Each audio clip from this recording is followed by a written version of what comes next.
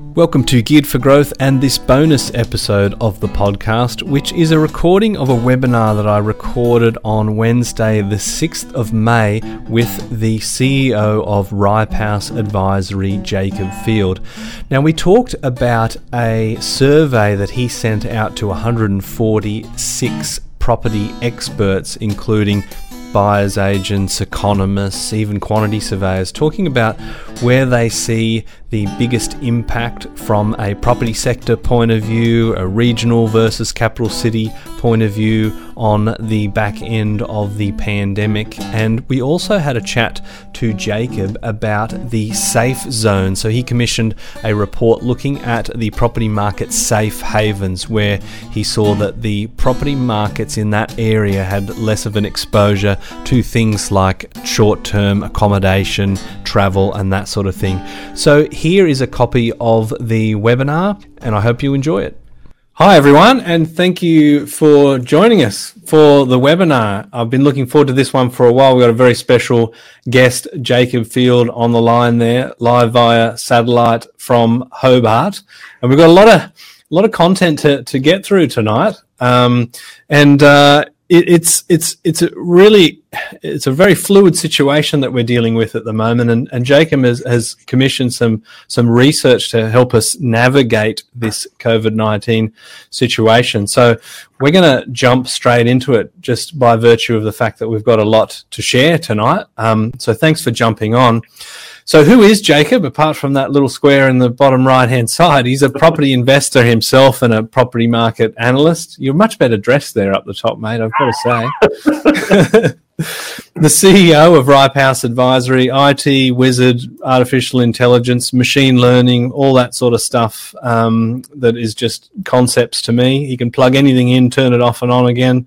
Regular media commentator, especially since he's been putting out these great research reports. So just to give you a bit of an idea about what we're going to cover, we're going to look at Jacob's report, which surveyed 146 experts, or at least they made the cut in the final Swarm Intelligence-based report. And we're going to see what they had to say about the property market, where it's going, what they expect to see, the sectors that are most likely to be hardest hit. Jacob's going to share his data about the property market safe havens and where they are, which is really important for investors that are looking to this opportunistic time to potentially pick up properties. Of course, conversely, there's what investors should be avoiding, which areas investors should avoid. How Jacob utilized his data and all the available data to select all the properties and locations, and then a Q&A as well. In the window, you should see a copy of that property versus COVID-19 report, which is the survey that we've been referring to. And you can also get a copy at the Ripe House website as well. So, Jacob, thank you very much for joining me.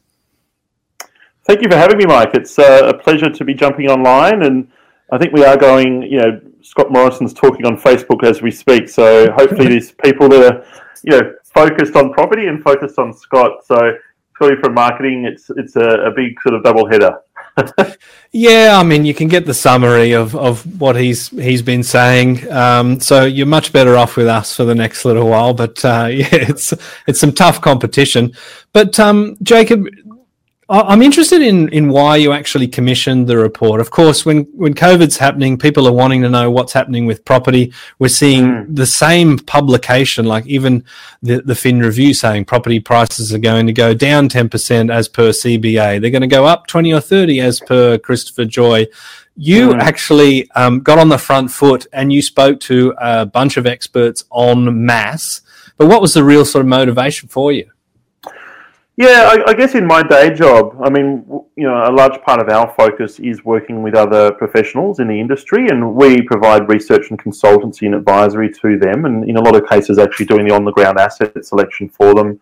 They were coming to us, we were grasping, I guess, with, a different set of problems or comprehending them on a daily basis, 6 weeks ago. So our focus, I guess, as an organisation has always been looking at the micro and comparing suburbs versus suburbs across the country And, it was under the assumption, I guess, that it's always a good time to buy an investment property. It has been for a long time in Australia. And, I've been investing for nearly 20 years.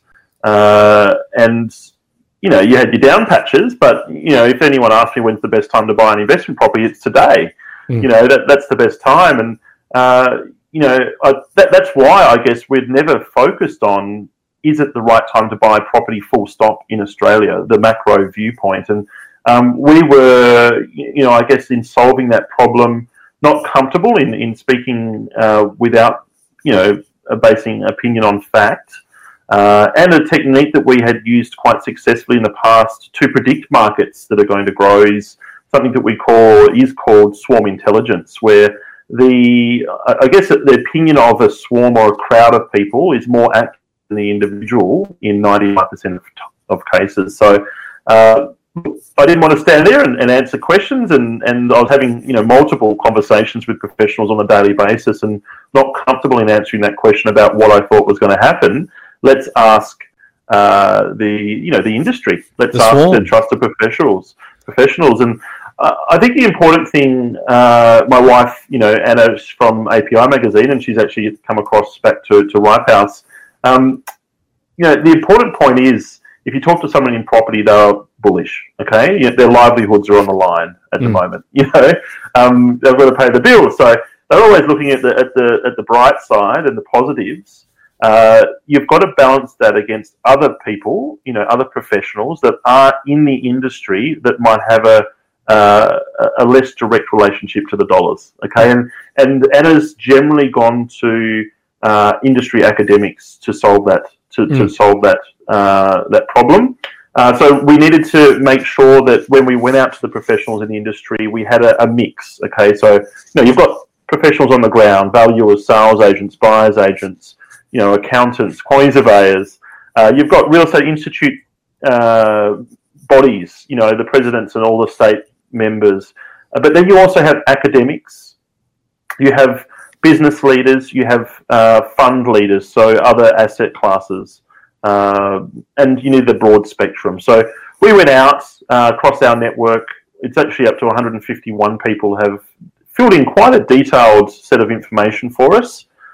Anything that sort of stood out, we took the time to ask the why, and we got on the phone and had a chat through. So yeah, it's right across the board. I mean, Adrian Kelly from REIA down to all the state members, Sydney Uni, Adelaide Uni, Melbourne Unis, all the property professors and academics, and then a lot of the older custodians of the industry with, they've been around the block a few times, I guess, to provide that spectrum.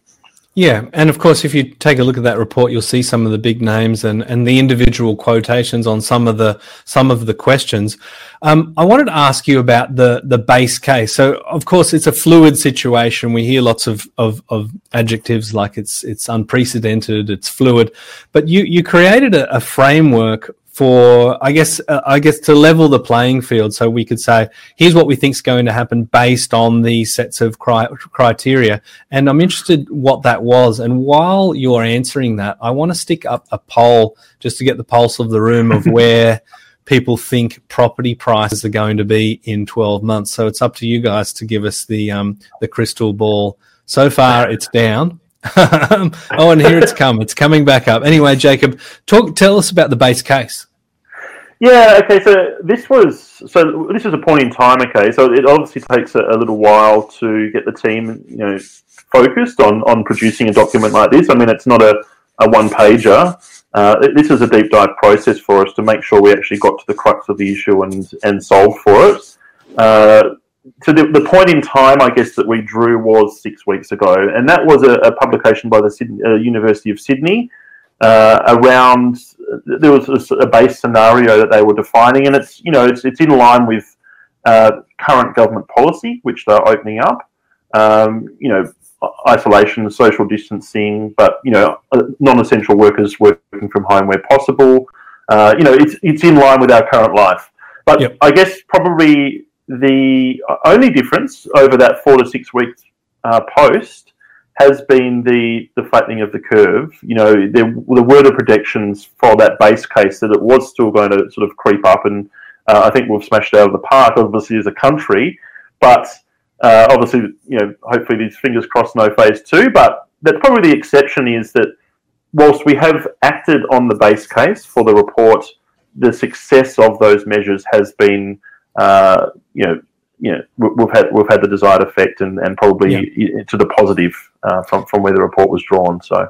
But yeah, of course, you had to have a bit of a framework, and it takes some time to put that together. And that was the best advice of what was likely to happen then. And I think that made it really great, because people weren't sort of saying, "Oh, well, it's depending on if this happens, if this happens." We're saying, well, based on if this happens, what are you thinking is going to happen? And the room is thinking that 37% of people are neutral for property prices, 33 down, and 20 saying up. So I'm guessing that matches the survey fairly well. What did the experts say about the market? Starting with, when did they think the maximum impact of any negative price growth or growth in prices would actually happen? When were we going to see it? Yeah, actually, the line in the sand was drawn before there were the major announcements around mortgage holidays and even JobSeeker, JobKeeper. That hadn't actually kicked in yet. So probably just to answer your question directly, 3 to 6 months was the period where the professionals did feel that the industry would be hardest hit, and that was, government policy has come in to address that period through to October. With the infill, probably the key takeaway, is 72% of respondents did feel that property prices would be less than they are now in 12 months' time. So, look, this is all quite speculative as well, obviously, but in the industry, you do follow along with a lot of social media profiles and commentary, and it does seem that publicly, individuals are very bullish, but privately, in answering a survey, when you structure a survey to be non-biased, it's interesting how the swarm actually sort of gets to the gut feel of it. That's good, and that's something that the media has typically struggled to do. Right, we're just getting the doom and gloom or the best case scenario, and as Wargent says, things are never as bad or as good as they seem. So you were able to get a little bit more of the balanced middle view. Yeah. Look, having said that, it wasn't too far. So we broke it down into segments. So it was, the majority of people were pretty close to prices at the moment, but it was 72% did say less than where we are now. Yeah, right. And in terms of the respondents to the survey, did they sort of specify where the demographics would point to the people being the hardest hit, and if so, what sort of findings came of the survey there? Yeah, it was some really interesting comments. I guess probably Veronica Morgan from Good Deeds Buyers Agent. She made some statements around. So the general question was around the demographics, and it was the lower socio, which was generally attached to outer ring, mid to outer ring of the capital cities. Yep. So as opposed to regionals, which was a separate category, would be hardest hit. But then digging into that a little bit deeper, some of the interesting comments were around, typically those suburbs in those outer rings have all been built at similar times. So, you've got your McDonald's, suburbs that have popped up. They might be all, generally 90% or 80% of the properties are 8 years old or 3 years old whenever the development went through. So you have a lot of similar types of people in a similar financial position in even similar industries in the same area. And that means that their properties are typically a similar price, but more importantly, they are the same distance along their mortgages. Okay, so they've all typically gone into those properties. You go into your blue chip, your more established suburbs that typically have a longer tenure or holding times. You've got some units and some $4 million properties. You've got some people who've lived there for 50 years and some people have just moved in. You have that variety. And variety equals diversity, which lowers risk. Okay? Right. So when you're talking about suburbs that have been, popped up, you have the larger... we're not just talking about supply at the moment. We're not talking about supply risk. We're talking about homogenous residents. Okay? And that presents, where they are impacted in a similar way, greater risk.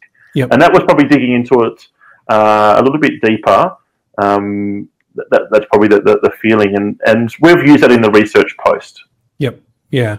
What about states? Were there any particular states where the swarm were saying we were likely to see more impact, and for what reasons were quoted? Yeah, okay, so there's a little bit of contradiction here. So New South Wales was overwhelmingly selected as the state likely to feel the pinch. Digging into that a little bit deeper, it was around density, where New South Wales was on its own property cycle. It was sort of in the recovery, the stars were trying to align. So it was a little bit more sensitive for the rug to be pulled out from underneath. But then at the density of population and pockets of those homogenous types of properties that have all popped up over the last 5 years through the last building boom. Daniel Collins really did mention that quite well from REI WA. He was talking about this could be a fundamental shift in why and how people live, and moving away from that dense population. You're up in Newcastle, up the coast. Is that going to become something that is more done? And Sydney probably is most at risk for a change or shift in how people feel and live. Yep. And Marty's sort of interested in whether you'll revisit these opinions in 6 months. I guess it depends if the pandemic's still going, right? Yeah, look, we haven't stopped on this report because we're still fielding questions every day. And so we've got probably 2 further layers of research that have come out in the last week or two, which I can touch on at the end. Around listings, we've just released a piece of content today, which is about, the Australian property industry has shut down for all but essential workers. It's basically, closed up the shop. And also how population. So you put a handbrake on population growth. How is that going to impact certain areas? So I can cover that in a little bit more detail towards the end. But I think this, we've got an amazing resource of research and a great team. We're all lucky enough to have it at Lifehouse to open that research up to people, and that's what we're doing. I think that's the best way that we can help in this time. So we'll, every day trying to dig a little bit deeper and publishing what we find. So. Absolutely. And on another question, Luke has asked where rents are likely to be hit hardest and how will that affect prices. We're actually going to dive into that in some pretty good detail with the suburbs report, which we promised to anyone that was attended. So if you can have a bit of patience there, Luke, we're going to go big on that one. Before we jump into some of your slides, Jacob, I want to chuck up another poll because I know people love polls. I want to know if people are looking to buy an investment property in the next 12 months. So people are sort of saying, and no, Joe, you can't change your answer to the last one. People are saying that they're expecting it to go down, but I'm wondering if they're seeing that as an opportunity and that's making them want to buy, or whether they're terrified. It looks like people are pretty optimistic about it. I wanted to ask you about the property sectors. Were there parts of the markets that the experts were saying were likely to be harder hit than others? Yeah, and that we can use that as a segue potentially, Mike, into answering the question around where rent's potentially going to be hit. But obviously, look, it's a no-brainer when you sit here and think. And obviously, over time, over the last 6 weeks, it has really revealed itself. But 6 weeks ago, we were actually still. We were reeling, I guess, as an industry and individuals. And, each day we were realising, oh, well, hang on, that's going to change completely, and that's going to change completely. So, look, the respondents were quite quick to the mark. We gave them, quite a detailed list of individual property strategies or types of property. All the segments of commercial, reno for profit, blue chip, negative, But I guess the main ones that came as the highest risk categories, the highest segments of property and asset classes were the short-term tenants, highly dependent on Airbnbs and holiday stays, and retail commercial. Yep. As opposed to the actual segments that they thought would be most insulated were the high-density boarding. So it's not something to do with cash flow. It's obviously the dependency on tourism, not high cash flow investments. They actually felt that the boarding houses, the rooming houses, the high density, which we've seen a trend in the last few years towards, is quite insulated. Interesting, and I guess that's as separate to like student accommodation. This is not overseas students, or it's not relying on people coming from overseas, which is impossible. It's actually, due to the housing unaffordability or what have you, or just a preference for that sort of low cost accommodation. Yeah, look, I could speak for a whole webcast on this, but we've done a lot of work, in the boarding house space with clients in the last few years. Just really quickly, the common perception is that boarding houses, rooming houses are going to be filled with students. Okay, they're going to become, a uni accommodation. The largest or the fastest growing demographic of homelessness in the country is 55 or above females, recently divorced. Okay, so you find a lot of those gravitating towards a share accommodation. It works really well when you have a couple of older with one younger, and they form a really close bond as a family. And you have a lot of diversity. So we've done a few boarding houses through Bendigo as an example last year, late the year before. And, you'll be quite surprised, even though it was, I call it the Golden Triangle in Bendigo, CBD, hospital and uni. Even though it was staying in the Golden Triangle, you'd have a diverse mix of tenants. So it could be the diversity, and it could be I think, it's going to be the common theme throughout tonight. Diversity lowers risk. So when you have a boarding house, you have multiple income streams, multiple tenants, potentially paying a lower chunk of it. They're all on fixed terms. It's not like they're coming in and out each week and booking for the weekends. Yep. It was an interesting take.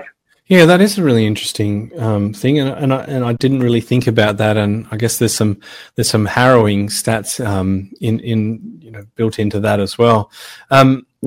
Getting back to that poll, 56% of people are looking to purchase 57 now in the next 12 months. Some, if they can get the money. We just in reference to the original poll of property prices going up or down, obviously that's a big question of the survey, and probably the one that the media that jumped onto the results really probably wanted to have the answer to more than anything. What was the common view of the experts? Were prices going up or down? As I mentioned, I think we're probably sort of flicked ahead a little bit here. 72% of respondents felt the prices will be lower in 12 months as opposed to today. Yeah. Not many. So we did stagger this. Not many. Very few respondents, and all the data charts and things are in the report, felt that prices will be significantly lower. Having said that, I think as of today, we are in an environment where there's more questions than answers. Yep. And as an investor, I've typically sort of tried to control as many variables as possible, and that introduces risk to me. Yep. I'm about lowering risk. As we go on, each day is revealing more to us. So since this report has been published, listings have dropped through the floor nationwide.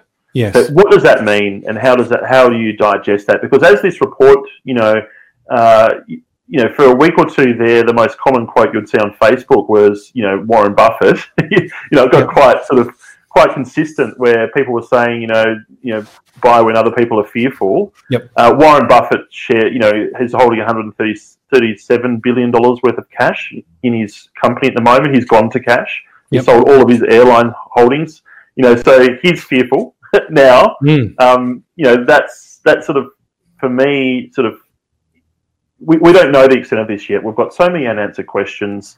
People are trying to, the professionals or respondents are acting on what is in front of them, but that's changing every day. So it's a watch and wait for me, which I can go into more details. But having said that, there might be some silver linings, some safe havens we can dive into, which we can jump into. Yeah, and that was a good segue into the more questions than answers, your four big question marks there. But yeah, I'll hand over the slides and let you sort of run through any big takeaways from the survey and anything that you're seeing in your data as well.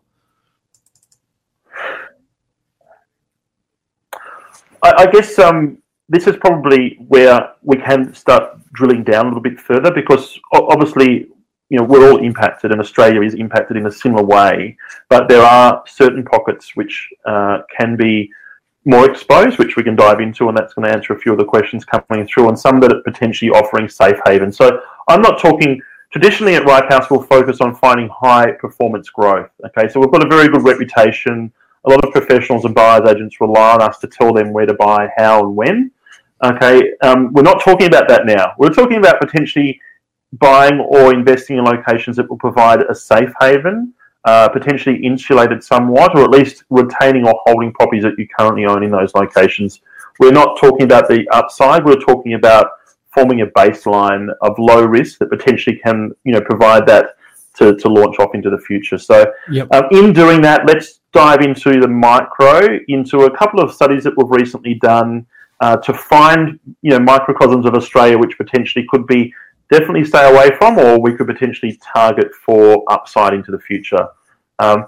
First major, so this has been revealed to us through the questions from the respondents, and this was always the plan, right? So we've got a tremendous research resource in our data. We own all of our own data sets at Ripe House. We've got an amazing team that we've got built up to support digesting that data and actually branching it off. So we were looking at what the respondents, the framework that they were looking to operate under and their opinion, and then we were developing rule sets around that to analyse the data and highlight those risk and reward scenarios. So first study that we, and I can probably go a little bit deep here, Mike, so pull me out of the weeds if I get into it.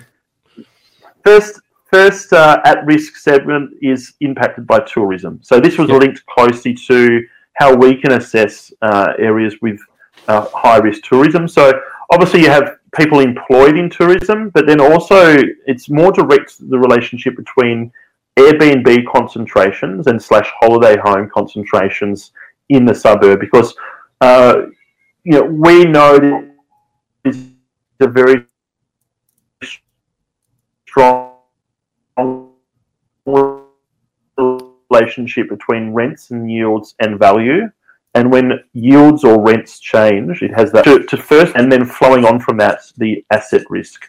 So in our research... Sorry, Jacob, just lost you to a small technical glitch there for a second. So if you wouldn't mind just diving back in the relationship, you were talking about the relationship and the metrics between price growth based on the data or price movement?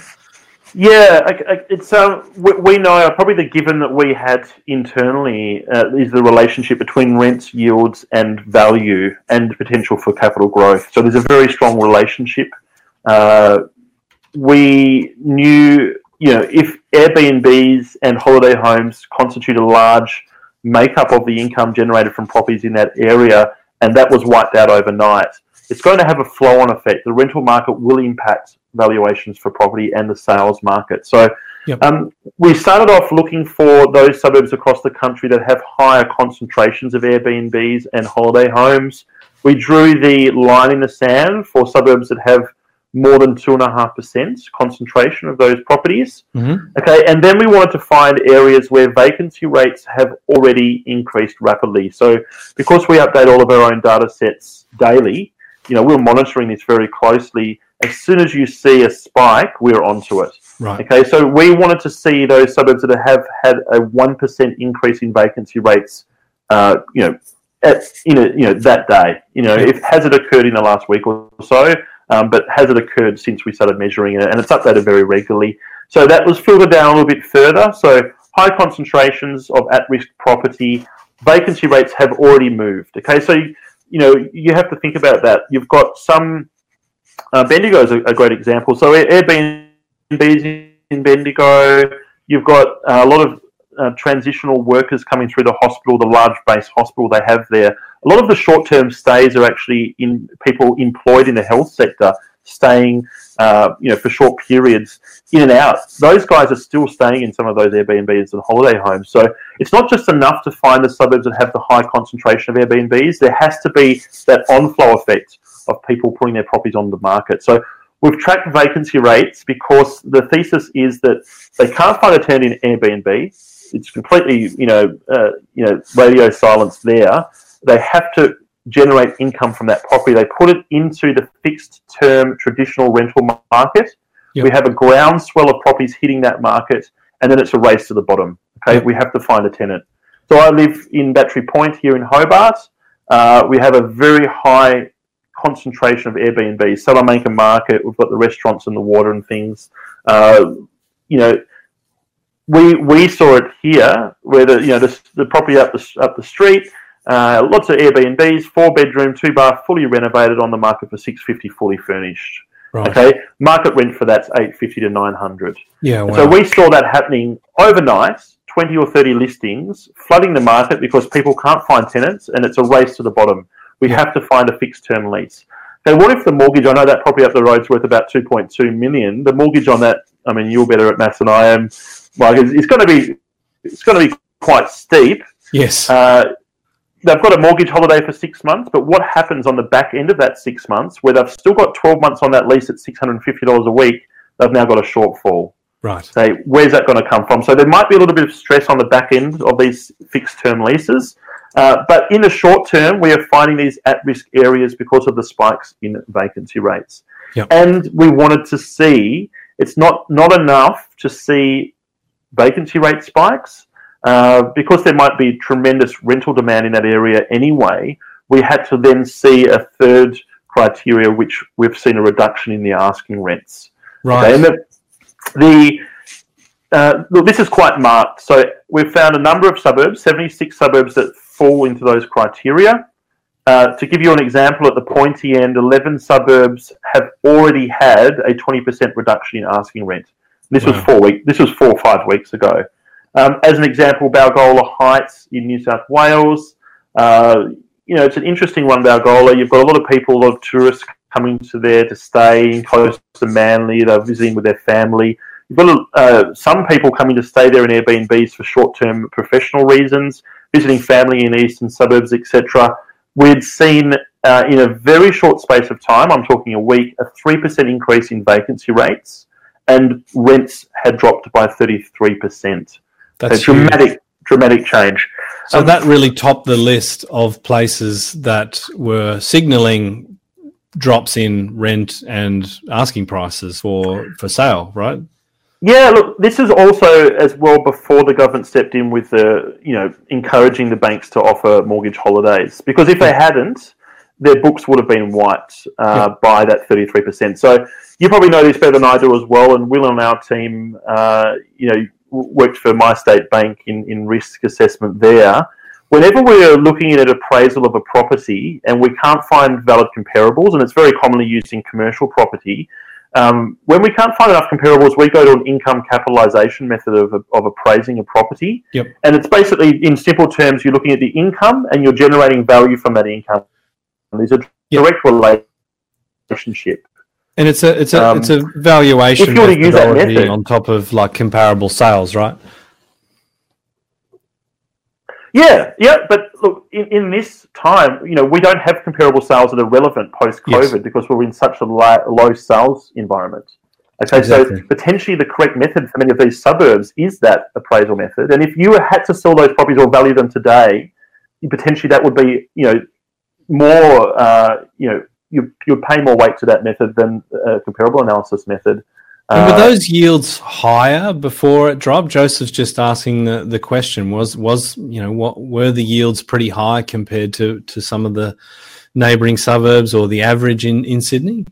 It's a really good question. We didn't see a correlation between the rental drops and previously high yield amounts. And we all know Balgowlah Heights, a higher price point, lower yields, 2.5% yield is traditional there for that sort of area. Yeah, so that's not high at all, really.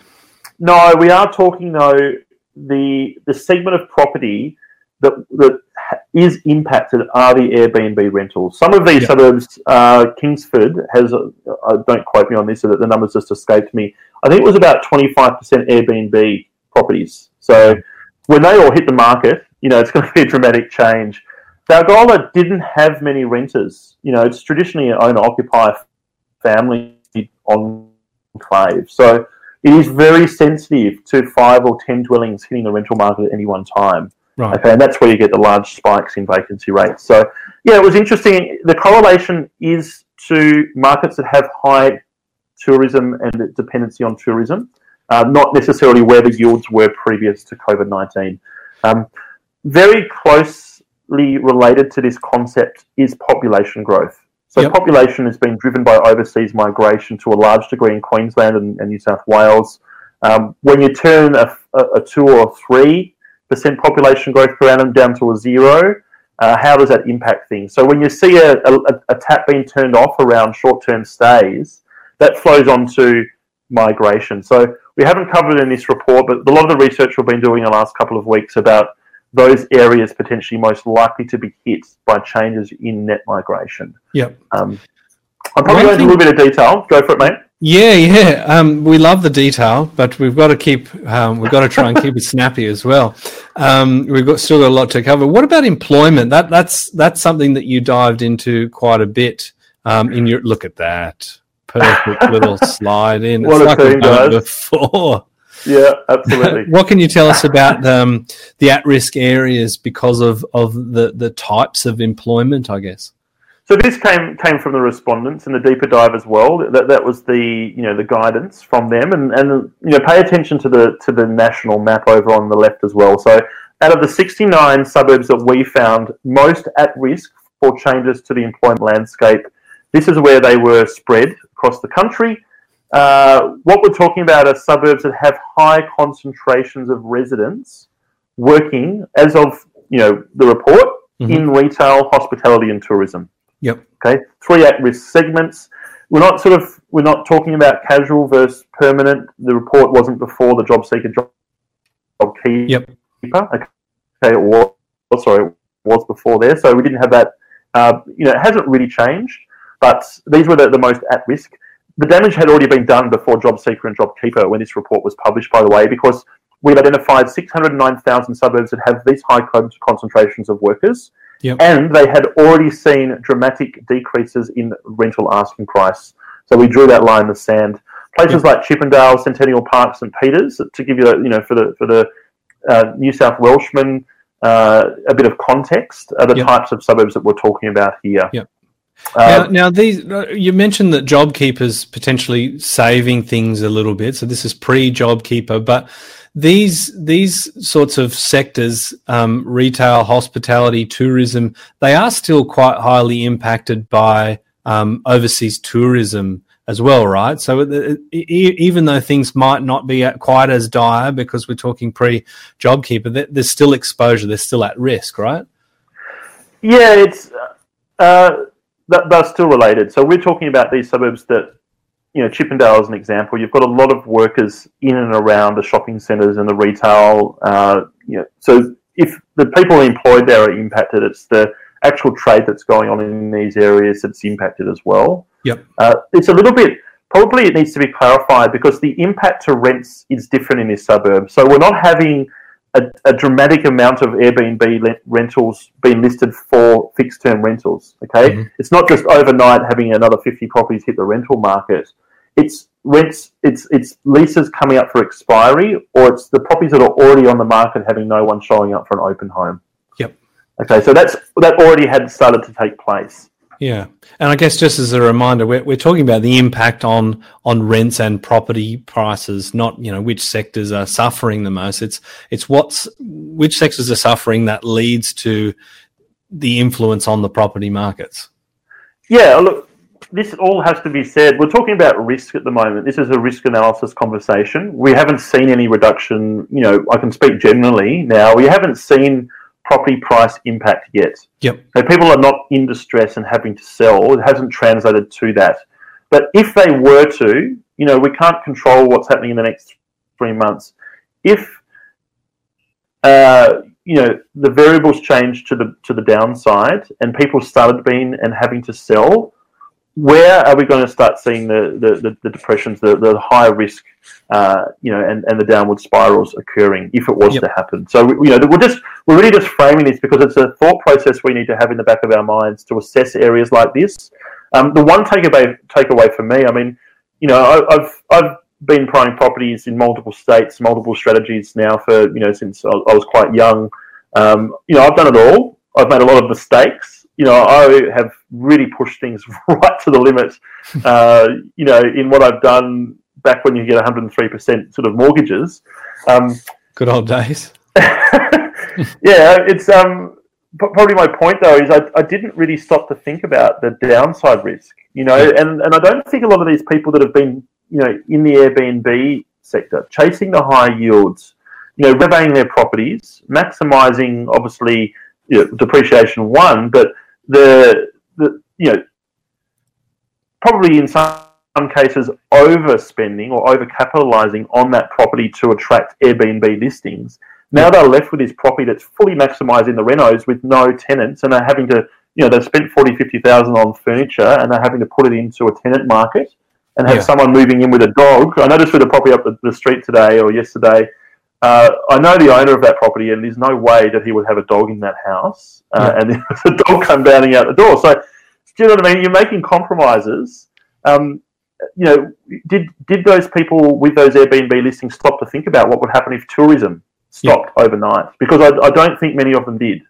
No, okay, and I think the pandemic has blindsided a lot of people, right? And it seems like those good times are going to go forever, right? A lot of people have made some good money on these Airbnb properties, getting fantastic yields. Yeah, but that's the point, Mike. You have to stop and think about these black swans. When you're pushing the boundaries on these advanced strategies, and that's probably the only takeaway. What I've realised in my personal investing, and it really does come back to it. We worked with before COVID around 80 buyers agents. Okay, so the number of properties we were buying each month was very dramatic. Yes. Okay, and the best results that we time and time again gravitated towards were just the very what am I trying to say? Bread and butter style properties? The bread and butter, the 4 or 5. Jan Summers said it really well in More Wealth from Residential Property 20 years ago. The 3s and the 4s out of 10. Yep. Okay, we don't need to do anything crazy here. You've got a $5,000, $10,000, $15,000 cosmetic reno. Get your depreciation schedule done. Get $1,000 back on your tax. Cash flow positive. Yep. Where as much possible. So you're lowering the risk of incomes in nice, stable, diverse employment areas. You're getting those properties where you can valuate. You don't want to overcapitalise, but you've got very strong drivers for growth. You can diversify based on having more properties at lower price points. Yep. I mean, that's what we found. The bread and butter were the best investments that we bought en masse for the nation's buyers agents. Everyone sort of tries to take shortcuts and go for these edge cases. Yep. I think we've got to sort of step back and go, what is the risk associated with these investments now? Well, I think some people are learning a pretty hard lesson at the moment, certainly with cash buffers and things like that. We've spent a bit of time on the at-risk side of the spectrum. Where are the safe havens? Point us to the areas where there is there is diversification in the employment and all those sorts of things that make it more of a safe bet. And I'll just try and move our little window there so we're not cutting off the text as well. Look, this is where it gets interesting. This is what I love. I love focusing on the positives. I'm not a bear. I'm a bull in property. I prefer to look at the upside and not the downside. So this is where I get excited. I just probably want to really clarify again. We do maintain a private list of high performance approved growth locations.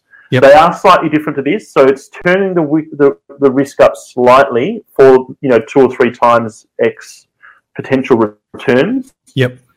This is our safe havens. This is our baseline. Yep.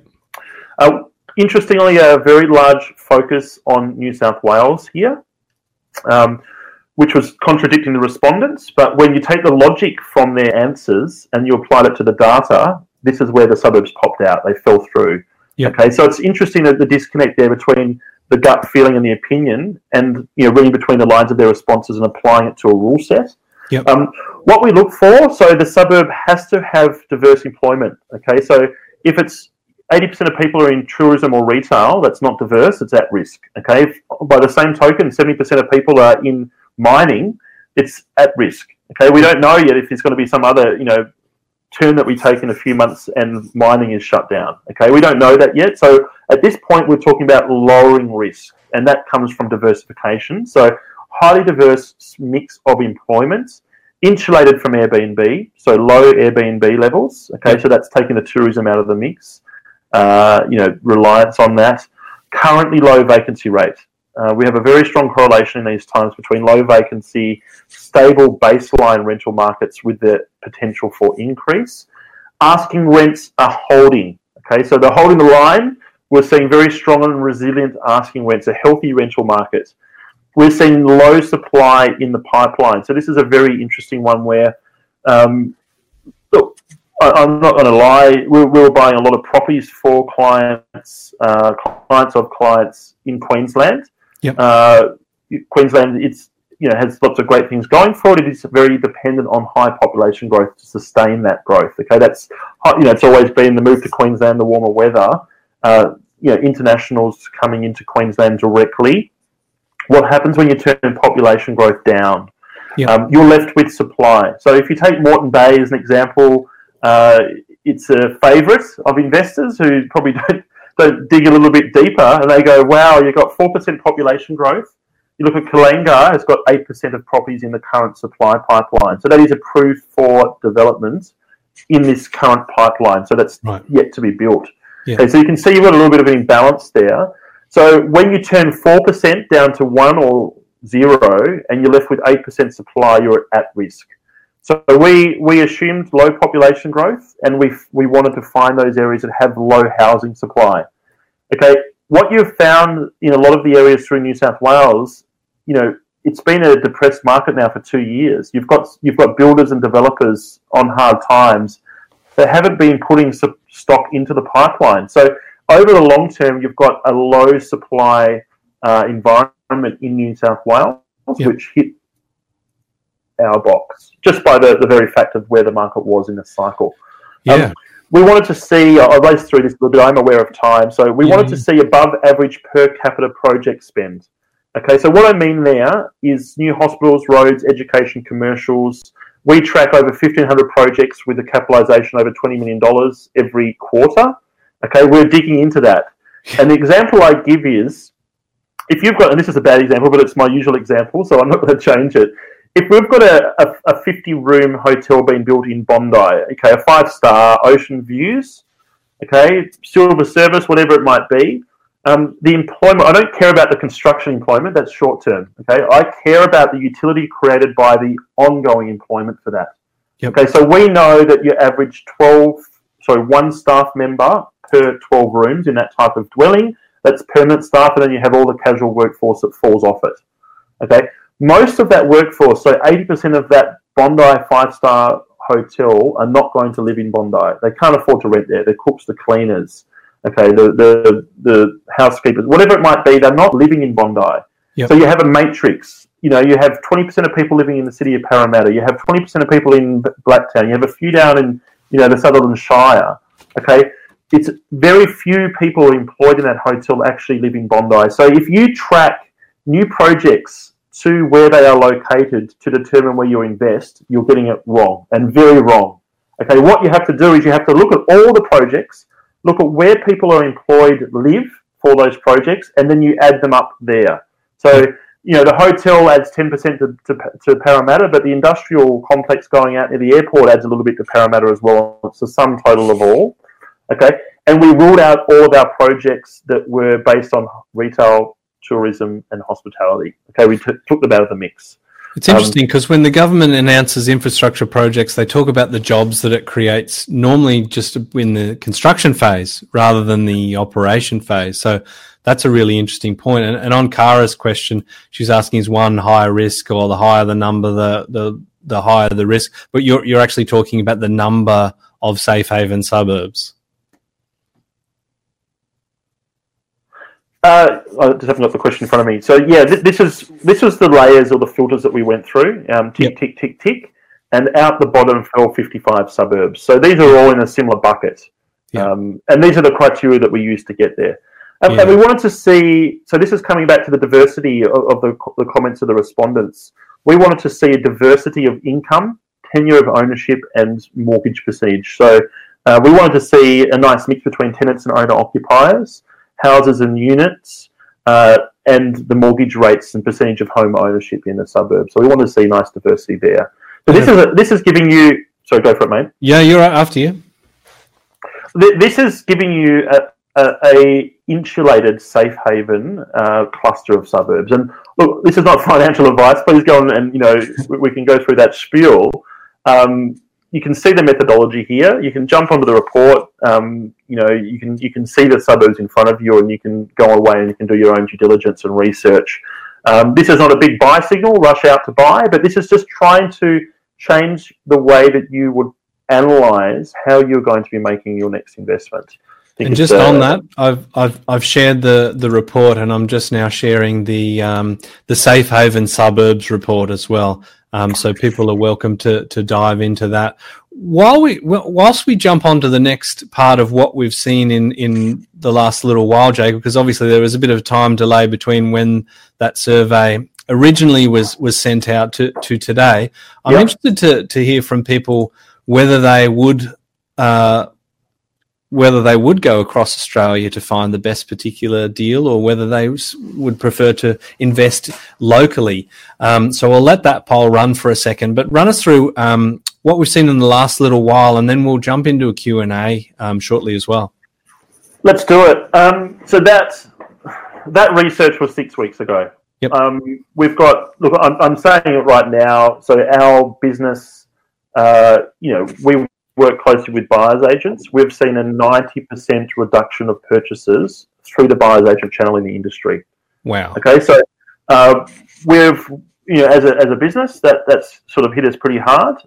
We've got tremendous assets and an amazing team that we've built up. We've got to get to work. We've got to work out when we can actually safely get out there and start digesting and buying investment properties again, and when people are, we have to supply information. So we've basically taken the opinion of let's step up the game. Let's double down on pumping out, interesting commentary, analysis, and trying to get to the heart of what's happening. And you'll all know when we know. So I haven't actually announced this, but I'm taking this opportunity we're opening up all of our data and we're giving it away. Right. Okay. But, to the degree of I'm very proud of the data sets and what we have available.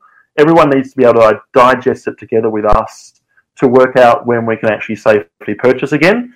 And the other area that we're opening up with COVID, so open source data, open source content and research. So we're going to be really digesting things and opening things out to change the way people are looking at this through wipehouse.com.au and the content that we're creating again. So look out for that. There'll be some information on that. Latest bit of research that we'll release, what's today? So Monday, he sent this through to us and the team, and the piece of content about this came out today. We're around, I've noticed SQM released some similar research as well. So this is our own data. We're able to digest it and release it in the same way, that they can. But we sort of changed the perspective on it a little bit. So it's the capitals versus the rest of the state. Yep. A lot of the best growth results that we've achieved over the last 5 years have been in key regionals. Okay, we're not talking Gladstone's one mining towns. We're talking about key satellite cities, diverse makeups attached to our capitals. So it was interesting to see that what we wanted to get to the heart of a capital versus rest of state, and how listings have fallen off a cliff. Okay, the data's out there, the research is out there, it's in AFR. That's known. The story behind this is where you sort of need to apply the knowledge of the industry. Okay, so I know firsthand, been very close to many buyers and many buyers agents, that the first thing that when all this happened, clients were telling buyers agents, "Great, okay, if I don't get 10% on the market, don't show me a property." Yep. Okay, so instantly, overnight, buyers, investors across the country were like, "All right, this is a perfect opportunity for me to launch into a property and take a 10% haircut on the same properties you were showing me last week." Okay, and sellers are not having to sell. Okay, things haven't impacted people overnight. The government's kicked in. Sellers are not forced to sell. They're choosing to withdraw their listings or not list in the first place. So the story behind listing reductions, and we've seen very dramatic drops in listings hitting the market, is that buyers are not willing to pay. They're being a little bit greedy and they're trying to take haircuts, and sellers are not having a bar of it. Yep. Okay? It's a waiting game. So we're in a holding pattern, right? Holding pattern, low volumes. Okay, and remember, for all those people that follow stocks, property is like any market.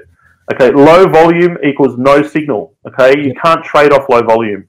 It's not bull or it's not bear. We're in low volume. So any price movement occurring at the moment is a false signal. Yep. Okay, we can't follow it. It's a waiting game. We've got to wait for the sellers potentially to be forced to sell. Okay, or that's not the positive scenario, but that's when we're going to see some really downwards pressure on the market, because remember, if sellers are forced to sell, then buyers are potentially going to be equally impacted at that same time. Yep. Okay, buyers are small business owners, they're employees. Sellers are small business owners, employees. If things, the shit hits the fan, there's not going to be many buyers and there's not going to be many sellers, and potentially the market wins out in that scenario. So, it all could pass and things could get rosy and volumes lift, and that's when we then see the true representation of what's happening with property. And it begs the question, and a great question that Michael has asked, which is crystal balling you a bit, Jacob. It's when the mortgage freeze ends, how do we see this affecting property? Obviously, that's where, in the game of musical chairs, the music stops and everyone tries to find a seat.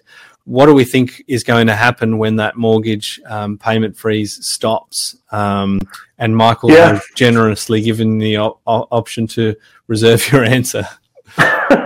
Well, I don't want to get involved in an opinion game. Okay, so the research that we're pulling out is Westpac. So this is the data points that we can look at. Westpac have had a 70% reduction in profits. Okay, I think the data, don't quote me on this, is 120,000 people from that bank alone have asked for a mortgage deferral. Yep. Okay, so extrapolate that out across all the other banks and the smaller lenders. You've got a lot of people who have already applied for it, so it's impacting a large tranche of property owners. You've got a lot of people that have locked in lower rentals. Okay, so prices might not have moved. The data coming out is prices are holding up quite well. Income leads prices. Okay, people have locked in lower income on their property, and generally those leases are 12 months long. Okay, the mortgage holiday is not 12 months. So on the back end of that, people are going to have a shortfall. Is that going to result? So, that's already locked in as of now. We go back to work tomorrow, the kids go back to school, life's all fired up, we go down the pub and have a beer. Those rents are still lower for another 6 months. Okay, that's something that concerns me a little bit. I don't feel the banks can extend the holiday. Okay, so I think it's a bit of a knife edge at the moment. We'll flatten the curve. Hopefully it stays there. Hopefully we can open shop up again. The banks probably won't be so happy to extend the mortgage holiday. Hopefully the volumes can start rising again.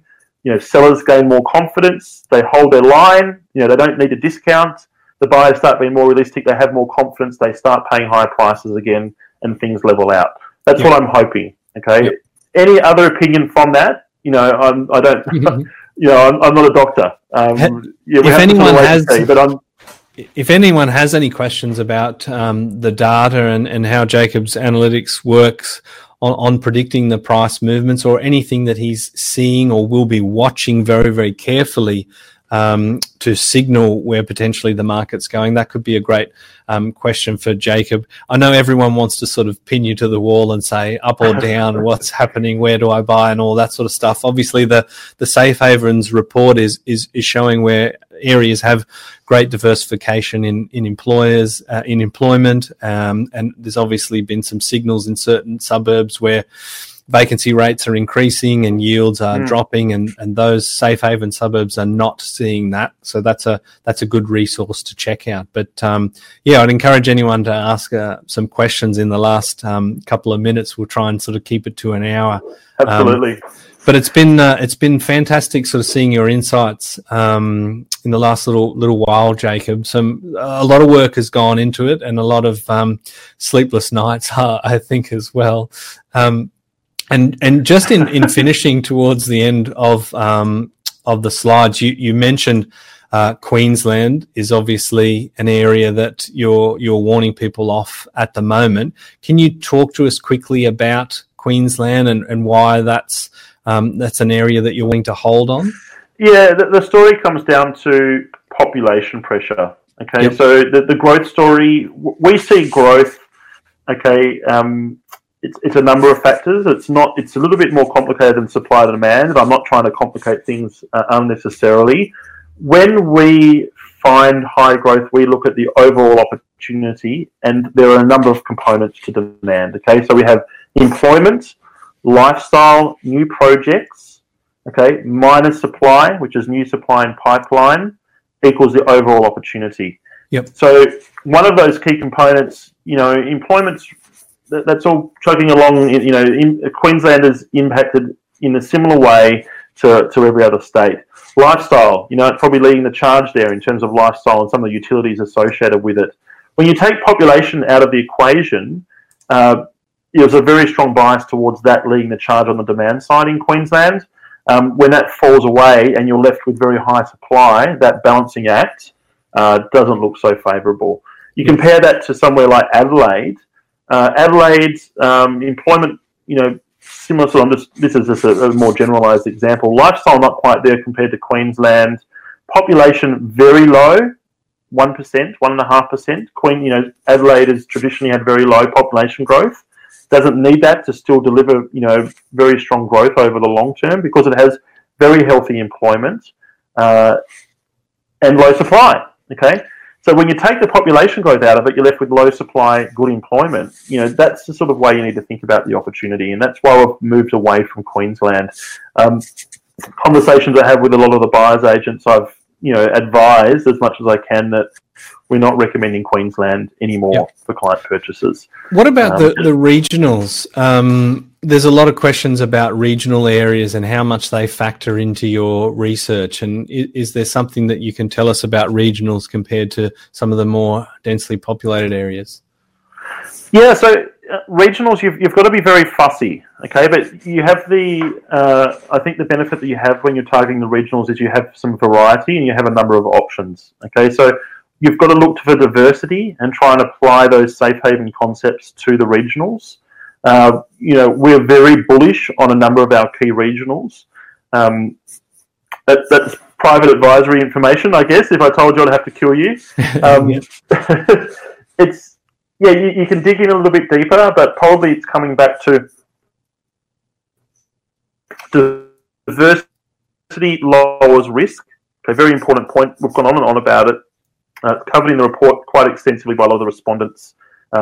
Regionals offer that up in many cases. Yep. You've got towns that are strong into the employment, into government, agriculture, mining, looking for the variety, looking for the key access points and hubs, looking for when population starts firing up, changes to demographics and trends. So tree changes, etc. You've got those influences on population, and then looking at those healthy rental markets that provide that baseline where they can fight through it. I mean, you're not having any impact to rentals or vacancies or yields at the moment at potentially the worst time for it. So there's definitely green shoots out there.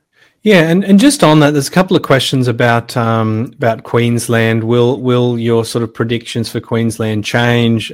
Specifically, we've got people asking about the Sunshine Coast as well. I guess the research findings were about 6 weeks ago, but this data that we're talking about, the safe havens, the areas to avoid, how fluid is that based on the curve flattening and all those sorts of things? I think what people don't really comprehend is, and I'm not patronising anyone, now, it's just sort of, this is the national dialogue that I've been noticing, is that how long is it going to take for population to fire up into these places? So, we've done very well in lowering the curve. When are we going to turn the taps on for overseas migration into Australia? Yep. Okay, and that filters through. You look at the breakdown into even Sunshine Coast, you have a massive reliance on overseas net population growth. When you turn that down to a zero for the foreseeable future, whether it's 6 months, 12 months, 18 months before that tap gets turned on again for that area, that's scary in itself. But just remember that you've got 6, 12, 18 months worth of supply that's currently being built, putting into the pipeline that hasn't been sold yet. No one's bought it. And what's going to happen to that? It's stockpiling. It's supply is there. There's no demand. So what's going on? So you have, how long after population gets turned on again does that supply, is consumed, and we then have an undersupply? So that could take another 6 or 12 months after that. Yeah, and that's a bit of a scary thought. What about some of the initiatives that the government has tabled? One example that David is asking a question about is removing stamp duty and the likely impact of that on the market. Are there any of these red tape style taxes that would have a huge impact on the movement of prices? How do you think that would influence your data? Yeah, it's we've seen. It's been very difficult, I guess, traditionally to segment out. So probably the example I use is the First Home Buyers Grant. Yep. To segment that out and try and work out what types of properties first home buyers will be buying, looking at the supply and the demographics, etc. It's hard to pull them out to find an impact on property. This is obviously a blanket change, stamp duty. If it's transferring dollar amounts into people's pockets, the logic would dictate that is just transferred directly over to their willingness to pay more for a property, their spending power. But I think in this current scenario, it's going to be offset by the ability to access funding and finance. Yep. Low interest rates, we've got liquidity from RBA, but what's happening with serviceability and what's happening with confidence and sentiment for people to go out and get loans? So yes, there's a lot of questions that I guess remain unanswered there, and I'm not trying to answer a question with more questions. Yes. Yeah, it's look, we probably need to keep checking in. Yeah, and look, on that note, there's a couple of probably unanswered questions from the questions from tonight.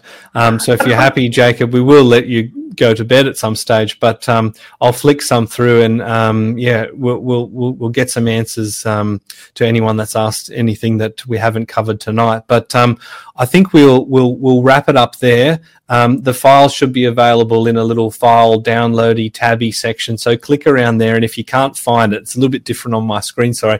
If you can't find it, you can shoot a message in the chat, and we'll make sure that gets to you. But thank you very much for sharing your insights and your wisdom tonight, Jacob, and thank you for everyone coming on board and listening and asking the questions. It's been really great.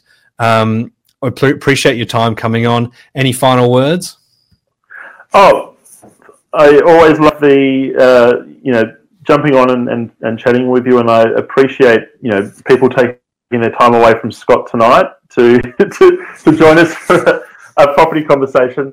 Look, I think we've got to step back, jump onto ripehouse.com.au. So we're really trying to divert our resources to generating content to help answer questions. Follow that closely. Reach out to us. I think we have to watch and wait. It's probably the key takeaway. It's only my opinion, I guess, but look, let's all be in this together, and that's how we can proceed with safety. Yeah, and good on you for sharing your data too. I think at this point, everyone's sort of trying to help out as best they can. You're sitting on some pretty valuable resources there. So, well done in opening that up. And I think you'll help to guide us through some of the media noise with some real data. But we'll chat again hopefully soon, Jacob. But thanks very much for tonight. And thanks everyone for jumping on board.